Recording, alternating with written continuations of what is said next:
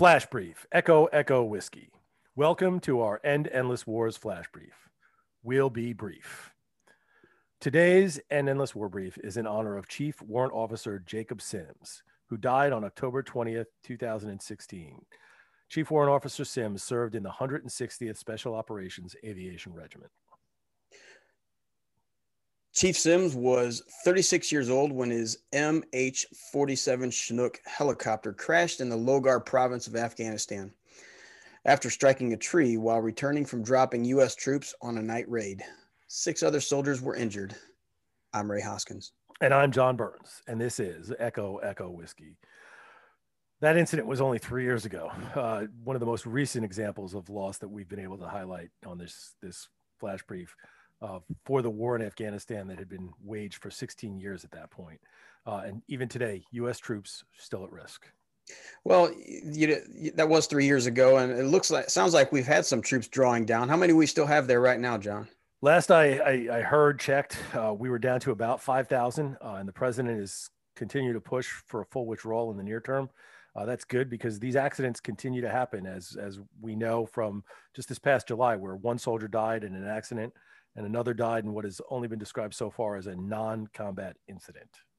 So, we've asked this question time after time after time over the last few weeks. Why are we still in Afghanistan? Why are the defense officials and other policymakers still resisting full withdrawal out of Afghanistan? Well, I think we got to take it to strategy and outlook, right? Exercising restraint, which we will want to do in the Middle East, is going to be somewhat challenging. In Barry Posen's book, Restraint, he acknowledges this and talks about it. And in the next day or two, we're going to be talking specifics about the Afghan, Pakistan, India region. Okay.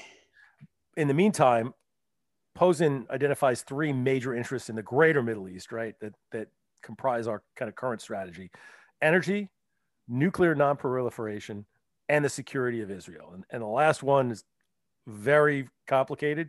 Sure. And it bears discussion elsewhere for how that would affect and be kind of considered under a strategy of restraint.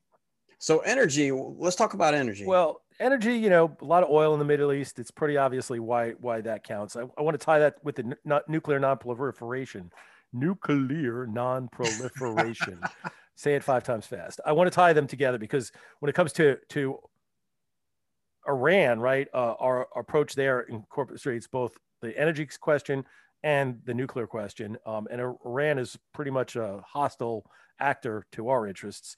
The nuclear question also ties or affects our relations with a nominal ally in Pakistan. And both of these countries share a border with Afghanistan, and they both have historic and ethnic and cultural ties and interests in Afghanistan, mostly on the region that abuts their country.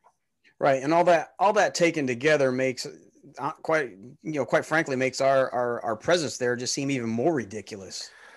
I couldn't agree more, Ray, but this does give us some background on why some of the foreign policy and defense establishment resist exiting Afghanistan. They see nuclear and energy interests as paramount.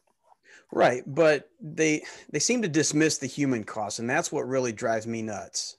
Indeed. And we've been talking about human costs all week. We're going to be talking more about them and the issues that affect Afghanistan and Pakistan tomorrow and Friday.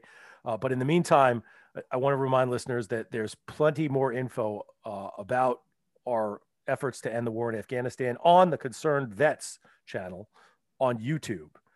For Concerned Veterans for America, John Burns, out. And for Echo Echo Whiskey, this is Ray Hoskins, again, reminding you to go vote, out.